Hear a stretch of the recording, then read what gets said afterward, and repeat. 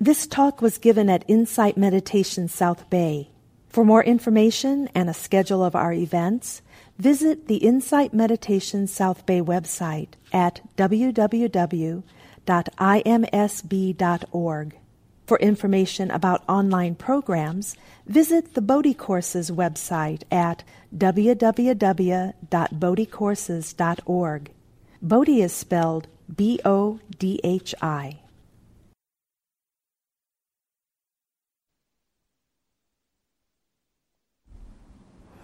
Thank you very much. And hello to everybody.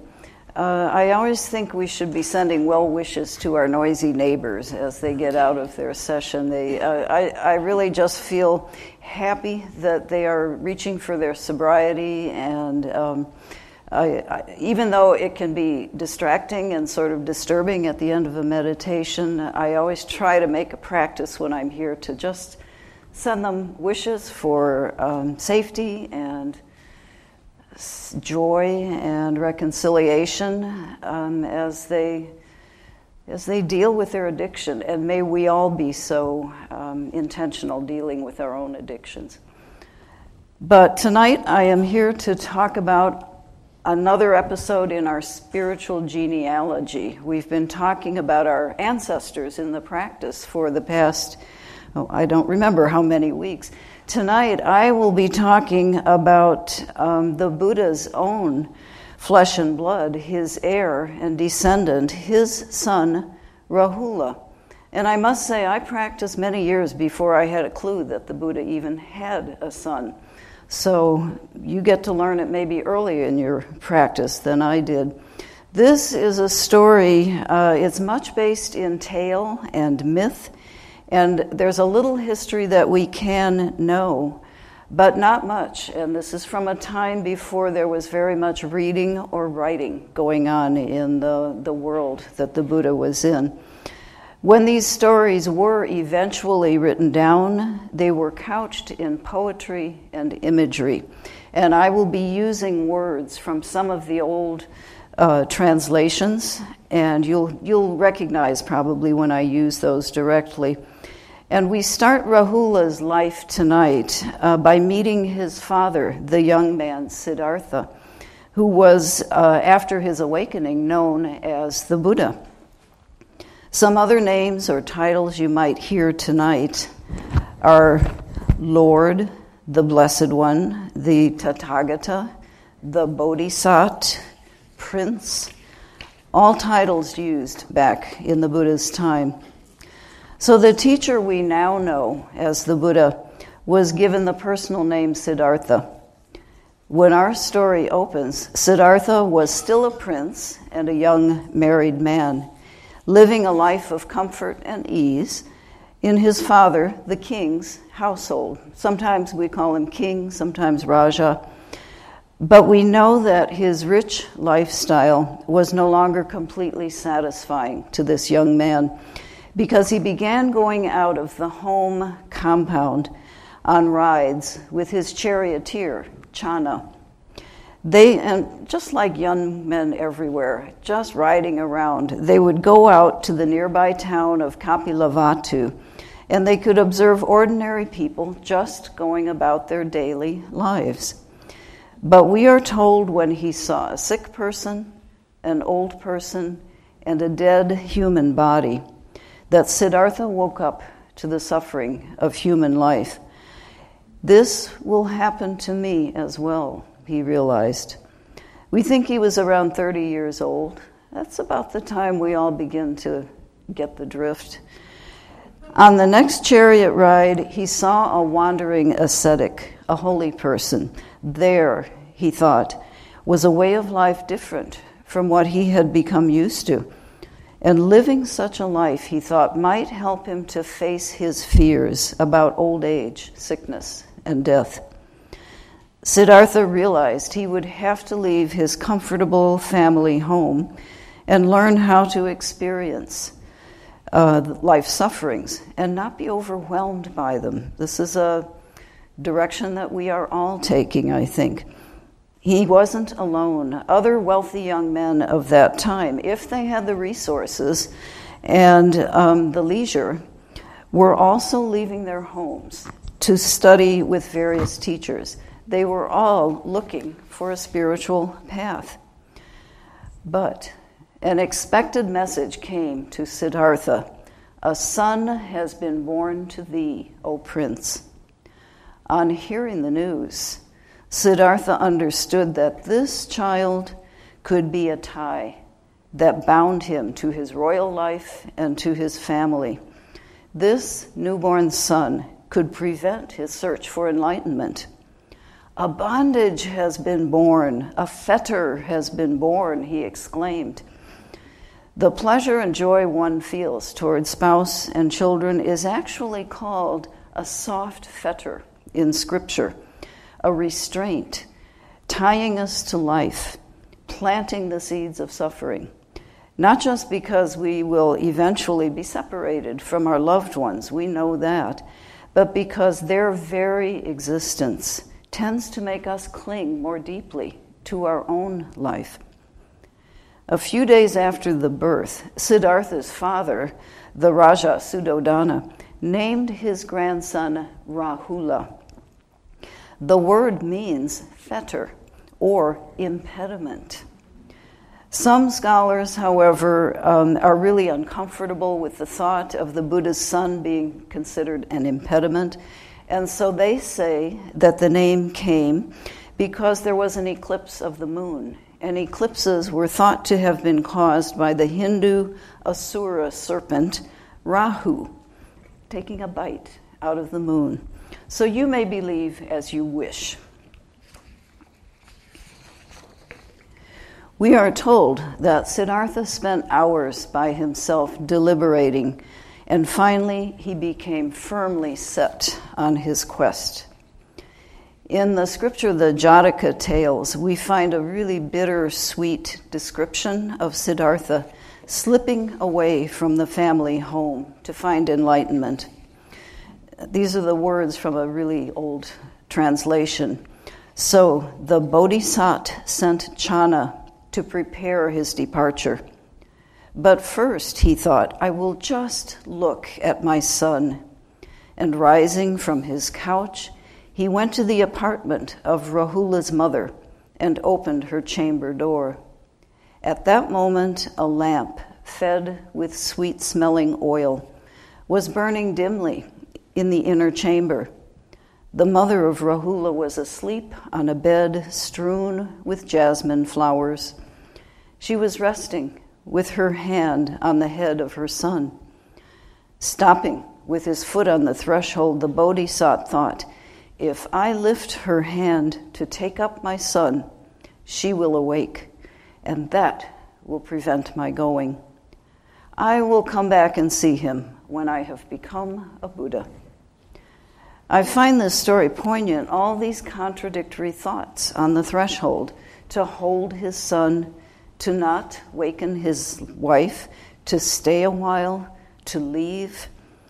Maybe he was also being a bit of an optimist, thinking he would become a Buddha and be back in a few weeks to hold his son. But in any event, he turned away without crossing the threshold and left the palace that very night. It took 6 years for Siddhartha to find awakening, not a few weeks. But sadly, Rahula's mother died within a few days of the birth. Her own sister then became a loving mother to the little boy as he continued to grow up and was raised in the wealthy household of his grandfather, King Suddhodana. And in Rahula's 7th year, the Buddha kept his promise. He returned to his home city of Kapilavatthu. On the 7th day of the Buddha's return, his mother took Rahula to see his father, who was finishing a meal. It was confusing for the boy, because up to that time, the only father figure that he had known was his grandfather, the king. But she pointed out that the handsome man who was already recognized in their kingdom as wise and holy, that man is your father.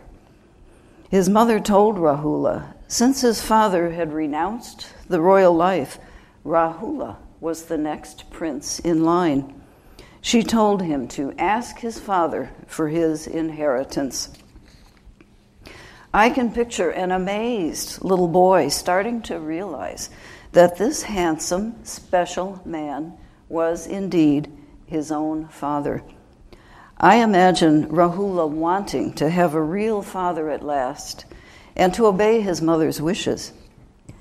After the meal was over, we are told that Rahula followed the Buddha toward his quarters. He trotted along, repeating to his father, "Lord, even your shadow is pleasing to me." And finally he spoke as his mother wished, saying, "Give me my inheritance." The Buddha thought to himself, "He desires his father's inheritance, but the princely life is wrought with troubles. I shall give him the benefit of my spiritual enlightenment instead." And then the Buddha turned to Sariputta, one of his principal monks, and said, "Ordain him." And so Rahula did inherit his father's way of life. He became the first little Samanera, it's pronounced, or novice monk, a little boy, 7 years old. But then it wasn't long before the king, Suddhodana, discovered not only his grandson Rahula, but a number of young males in the extended royal family had requested ordination. Even the Buddha's half-brother, Nanda, they too wanted to receive teachings from the Buddha himself. The king, to his credit, did not object, but asked his son from then on to only ordain a minor with the consent of a parent or a guardian. And the Buddha found his father's advice very wise, and so from that time it became a rule that a guardian or parents or even a spouse would be asked to consent before someone was given ordination into the Sangha. Gil Fronsdal points out that from the time Rahula was 7, then, he was under the care of his father, no longer in a household, but in a group of men on a spiritual path. His father took great interest in Rahula's moral and spiritual education. The Buddha assigned him to the special care of his own trusted companions in the Sangha, Sariputta, who ordained him, and who was said to be second only to the Buddha himself in explaining Dharma. And also Moggallana, a man who was well practiced in meditation and also very good at psychic powers. That could have been fun for a kid. Rahula responded to his new life by being an eager and responsive and attentive student. We are told each morning as he awoke, he would take a handful of sand and he would say, "May I today have as many words of counsel from my teacher as there are here grains of sand." In fact, the Buddha said that of all his disciples, Rahula was the most anxious to receive training. What kind of training did Rahula receive? We have 4 suttas containing Buddha's special teachings to Rahula as he grew up and matured as a monk. In these 4 suttas, Rahula is addressed directly by the Buddha, and he shares questions and answers with his father about the Dharma. Throughout the years of his son's education and practice, the Buddha was very aware of Rahula's age and his level of Dharma understanding. We know this because in each of these 4 Rahula suttas, the Buddha aims at a more and more advanced stage of Dharma training. The first teaching is called the Exhortation to Rahula. It's in the Majjhima Nikaya, a great big thick book of scripture. It's number 61. It came shortly after his first ordination at age 7. We're going to talk more about that one. And in it, the Buddha taught him the importance of telling the truth and how to act and speak and think carefully. Later on, when Rahula was in his teens, he received a pointed correction from his father. Here's how it came about. When the Buddha and Rahula went along the road to do their daily alms rounds, scripture commentary describes them. The Buddha went along, followed by Rahula. The pair was like an auspicious royal elephant and his noble offspring, a royal swan with its beauteous signet, a regal lion and its stately cub. Both are described as being golden in complexion. Both were of the warrior caste. Both had renounced royal power, but they walked like kings. So on this day, Rahula, teenager, was admiring his father ahead of him, and he began to think, I too am handsome, like my parent, the Blessed One. Beautiful is the Buddha's form, and mine is similar. The author, Nyapanika Thera, pictures the Buddha walking along, maybe casually, wondering, what is that lad Rahula considering as he follows me? So maybe because of a father's curiosity, the Buddha used his psychic powers to read Rahula's thoughts. He instantly saw that Rahula was becoming very proud of his appearance, and he decided to reprove Rahula at once. Gil Fronsdal, a father of sons himself, summarizes what the Buddha said to his teenage son. When seen with wisdom, the physical body should not be viewed as me, myself, or mine.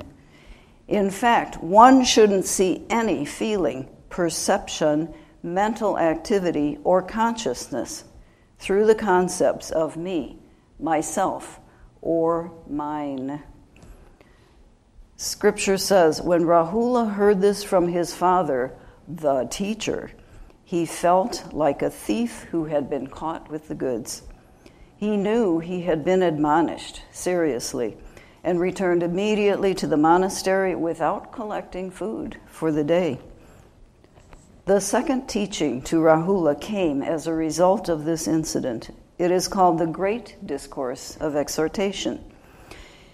The very evening after he was admonished, Rahula went to his father and asked for instruction in breath meditation and received the Great Discourse.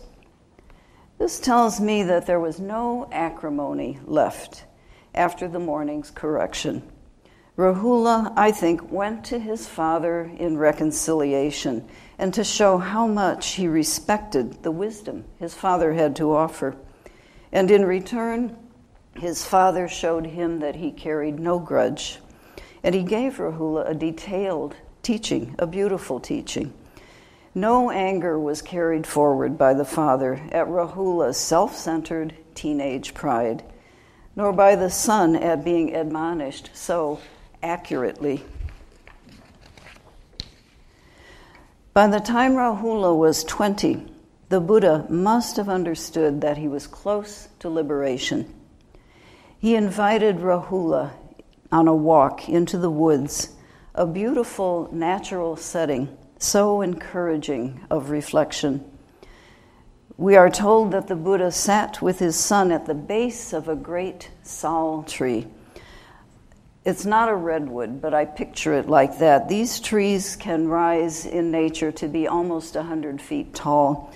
So you can imagine these huge trunks with these great roots reaching into the earth where they could sit and just rising around the two men.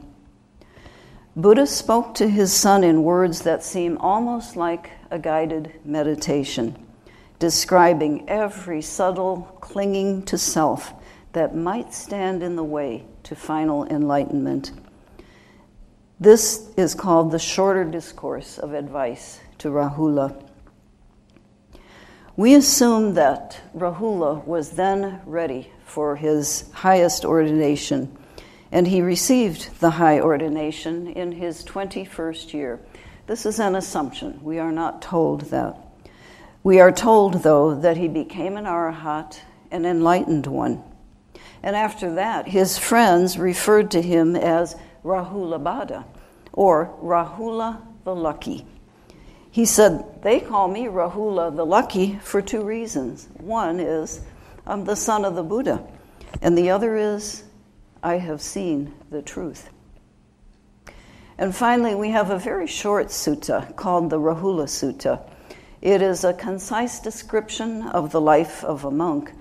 And this is a sutta that appears fairly frequently because the Buddha repeated it to Rahula often during his upbringing in the monastery. And now, what about Rahula's monastic life after final ordination as an adult monk?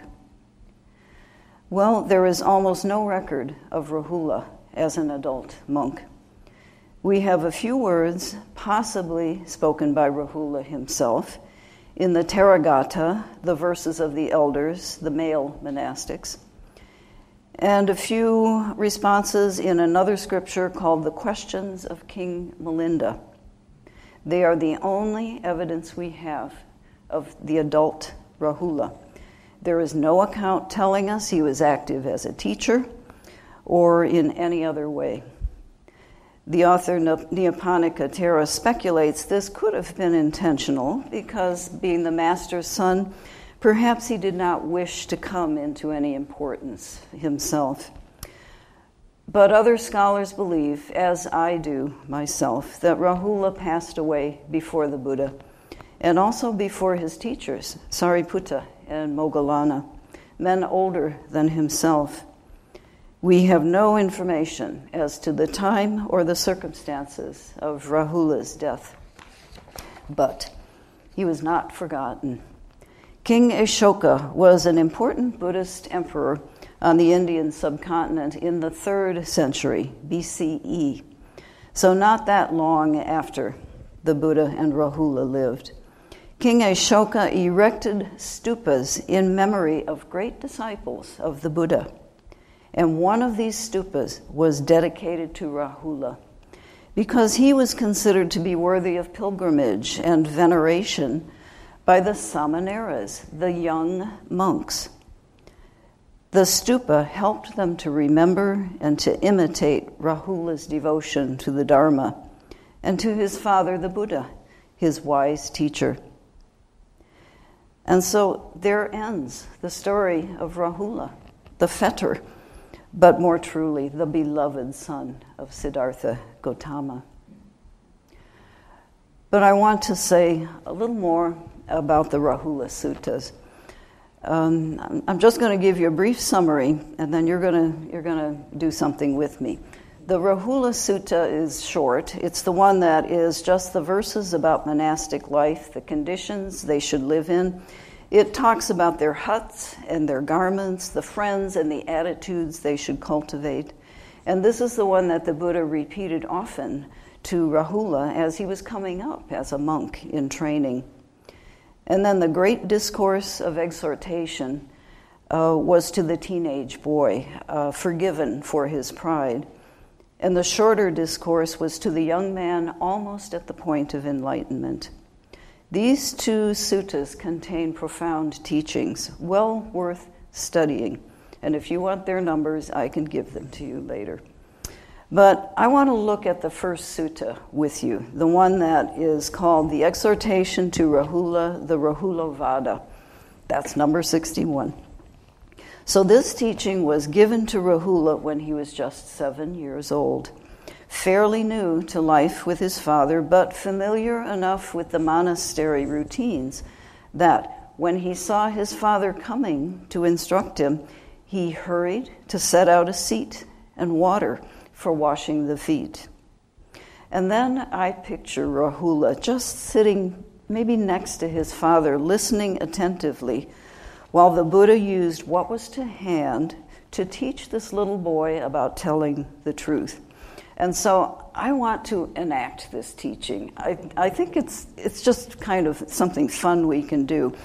I'm going to be the Buddha, and you're going to be Rahula. And so when I ask you a question, just respond to me, yes, sir. So what are you going to answer? Yes, sir. All right, and mean it, because this is the teacher. That's me. So pretend that this is the water dipper that the Buddha used to wash his feet. Okay, here it is. It's next to them. The two of them probably are sitting alone in wherever it is that little Rahula was living. So I'm going to use the words of the sutta, and you're going to answer me, and you're going to learn the lesson. So the Blessed One, having left a little bit of water in the water dipper, said, Rahula, do you see this little bit of water left over in the water dipper? Yes, sir. All right. That's how little of a monk there is in anyone who feels no shame at telling a deliberate lie. Having tossed away that little bit of leftover water, the Blessed One said, Rahula, do you see how this little bit of leftover water is tossed away? Yes, sir. All right. Whatever there is of a monk in anyone who feels no shame at telling a deliberate lie is tossed away, just like that. Then the Blessed One said, Rahula, do you see how this water dipper is turned upside down? Yes, sir. Whatever there is of a monk in anyone who feels no shame at telling a deliberate lie is turned upside down, just like that. And having turned the water dipper right side up, the Blessed One said, Rahula, do you see how empty and hollow this water dipper is? Yes, sir. Rahula, whatever there is of a monk in anyone who feels no shame in telling a deliberate lie is empty and hollow, just like this. So then he describes a royal war elephant trained to give his life for the king. I'm sure a little boy would love that image. And he exhorts Rahula to train himself never to lie, not even in jest. It's not said in the sutta, but I'm thinking maybe the Buddha had discovered Rahula was not being truthful around the monastery, and he wanted to stop that in the bud before the habit became firm. So while the teaching imagery is right for a 7-year-old, the message is clear to us too. Don't lie, even in jest. Sometimes we fall down there, but it's a good thing to remember. Don't lie, even in jest. And I want to go further into this very same sutta because there is another teaching that ever since I read it the first time I've always liked. Maybe a couple of years ago in a sutta study session with Shaila, I think you were in that session. You'll see if you remember it. Shaila pointed out that some suttas may be long, but they're logical and they can be diagrammed or charted. You remember that? And she urged us to try it. So at that time, I actually made a flow chart of the longest section of this sutta that I'm going through with you, the Rahula Vada.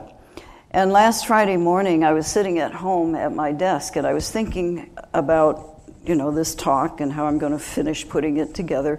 But I was also thinking about the class I was going to be teaching that afternoon at Elmwood Jail. And I remembered this flow chart. And so I brought it up on my computer, and I saw all this Dharma language on this flow chart. But I also saw the message that I like in it. And so I revised the flow chart using ordinary language. And I'll tell you, 2,500 years after giving this message to Rahula, and not in a monastery this time, but in a jail, the Buddha showed everyone how to make sense of their direct experience. The women really got the message of the teaching in this sutta. And I'm thinking maybe you'll find it useful too. So I have brought you some flow charts. So probably there's enough here. I have a few more. If maybe we could pass these around, you can start looking at them. Thank you. This may be the first time you've seen the suttas as flow charts.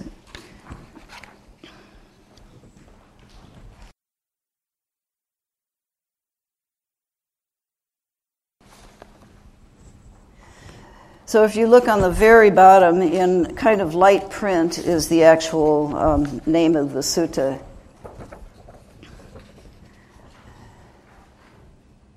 But this is the logical sense of it. And so, whether you want to be looking at the flow chart, you don't need to, but I'm just going to tell you how it played out in the jail. Because I asked the women exactly the question that the Buddha asked his son when he began this teaching in the sutta. And he said, "What do you think, Rahula? What is a mirror for?" And so I used exactly those words to my class. What is a mirror for? And they said exactly what Rahula did, for reflection. And so we had to go on and discuss, well, what does it mean when a person reflects? Well, when a person reflects, it means we give serious thought or consideration to something. And then I reminded them, so everybody's telling you now, I bet, that you should think before you act, right? And they said, yeah, and somebody yelled out, and how are we supposed to do that? And I said, I'm going to tell you.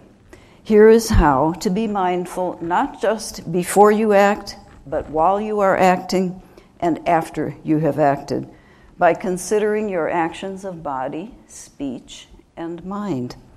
So why would we do that? We can prevent pain, and we can prevent painful consequences by reflecting on our own actions. When we do that, we won't have so many reasons to feel shame or remorse or regret, and we will have plenty of reasons to feel happy and peaceful and joyful and skillful.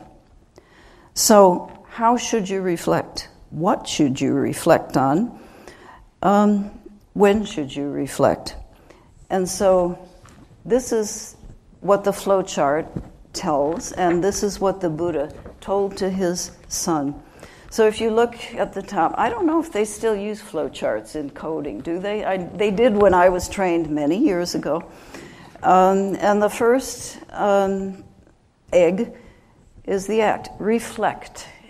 And the squares tell you when, before I act, while I act, or after I act. And what we realized is the diamond is the key. On this flow chart, here is the key. What do I look at? I look at the effects on me, the effects on others, the effects on both others and myself. And then there are two possibilities. Pleasant consequences, bringing happiness, well-being, and no one gets hurt. But the other kind of effects might bring painful consequences. My act brings suffering. Someone gets hurt, me or someone else. And so as we follow down the logic, and the colors are part of it, they figured it all out. They would be good coders, probably. So in that kind of peach color, before I act, I think about the effects. If it brings happiness, I do the act. If it follows the other track, if someone gets hurt, I do not do the act. I stop before I start. I can also reflect while I am acting in the very same way, the effects on me and others. If while I'm acting there are no bad effects, no effects that cause suffering, I can continue the act. But if there are acts that cause harm, then I stop doing the act. And this is pretty important. After I have acted, we can all do this one. We're all probably pretty good at reflecting after acting. Sometimes we don't want to do it, but it's very useful. What were the effects of something I did? And again, following the no one gets hurt side, I can be happy and glad with a peaceful mind. But if I know that I was hurt, someone has been hurt because of what I did, look at the blue box down there on the right side. Talk about, this is what the Buddha said, talk about the act with a teacher or a wise friend. And learn for the future. Plan not to do the act again, not to cause harm. My students said you could talk to your sponsor.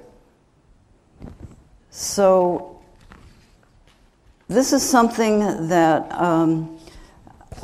it's a really simple little logic, but it is exactly it was very useful for them, because having found this diamond on the flowchart, I mentioned to them that this kind of reflection is not to be done just once. The Buddha's words were, reflect repeatedly on your actions. And so the students told me I could tell their stories. When I finished with this discussion with them and going through this little flowchart, I was surprised at how easily they got it and how meaningful it was. One of the very young ones, and by young they have to be at least 19, they have to be over 18 to be in jail. Her face was covered with tears. And she said, I was released from jail to live with my parents, which is very difficult for all of us, if I kept the peace there. And she said, for a reason that had nothing to do with my mother, I screamed at my mother, and they reported me, and the judge remanded me back to jail. She said, if I had learned this, I wouldn't be sitting in jail, and I wouldn't have yelled at my mother, and I love my mother. She was going down all the consequences of the act that she had committed that caused her harm, that caused her mother harm, and she made this resolution, I am not coming back to jail again, and I'm never treating my mother like that again. I don't know if she'll follow it, but she thought it up all by herself. Nobody had to tell her. She said, if I had learned this before, I might not have done it. I don't know, but maybe she won't do it again. Somebody else said, I'm going to frame this. And somebody else thought, you know what, I could stick this on the bunk that's on top of me, and then I would see it every time I lie on my bunk. So maybe we should stick this on our ceiling or something. As written in Scripture, this section of the Rahula Vada is about 3 pages of language. And I would encourage you to read it sometime, and probably you'd have to read it about 3 times. First, just get the idea, and the second and third to actually pull the sense out of it, which is why I did the flow chart. It's quick. I couldn't have read the 3 pages in jail, but the flow chart, easy. The lesson, though, is very simple. Keep reflecting on the consequences of our actions. The Buddha emphasized over and over that if we clearly see our direct experience, we will see what brings us suffering and what does not. Learning about our own direct experience by repeated reflection in just this way carries us along the path of practice toward the release of suffering. Our own experience becomes the teacher to show us suffering and the causes of suffering in our own life, and showing us what is skillful and what does not cause suffering. Even a 7-year-old can understand this. Even I can understand it. So I hope you can too. I guess it's just about 9 o'clock. Let's just sit still for a moment. And just remember, I would ask you as a creative takeaway from this evening to remember that everything you need to become liberated from your suffering, you have. It is only a matter of removing the obstacles to our understanding and to reflect on our own actions and their consequences repeatedly is a road going in that direction that will help us to see, to understand, and to abandon what causes suffering and to cultivate what brings happiness and joy. And so may we all help each other on that path and see ourselves clearly. May it be so. Thank you very much for your time and attention tonight.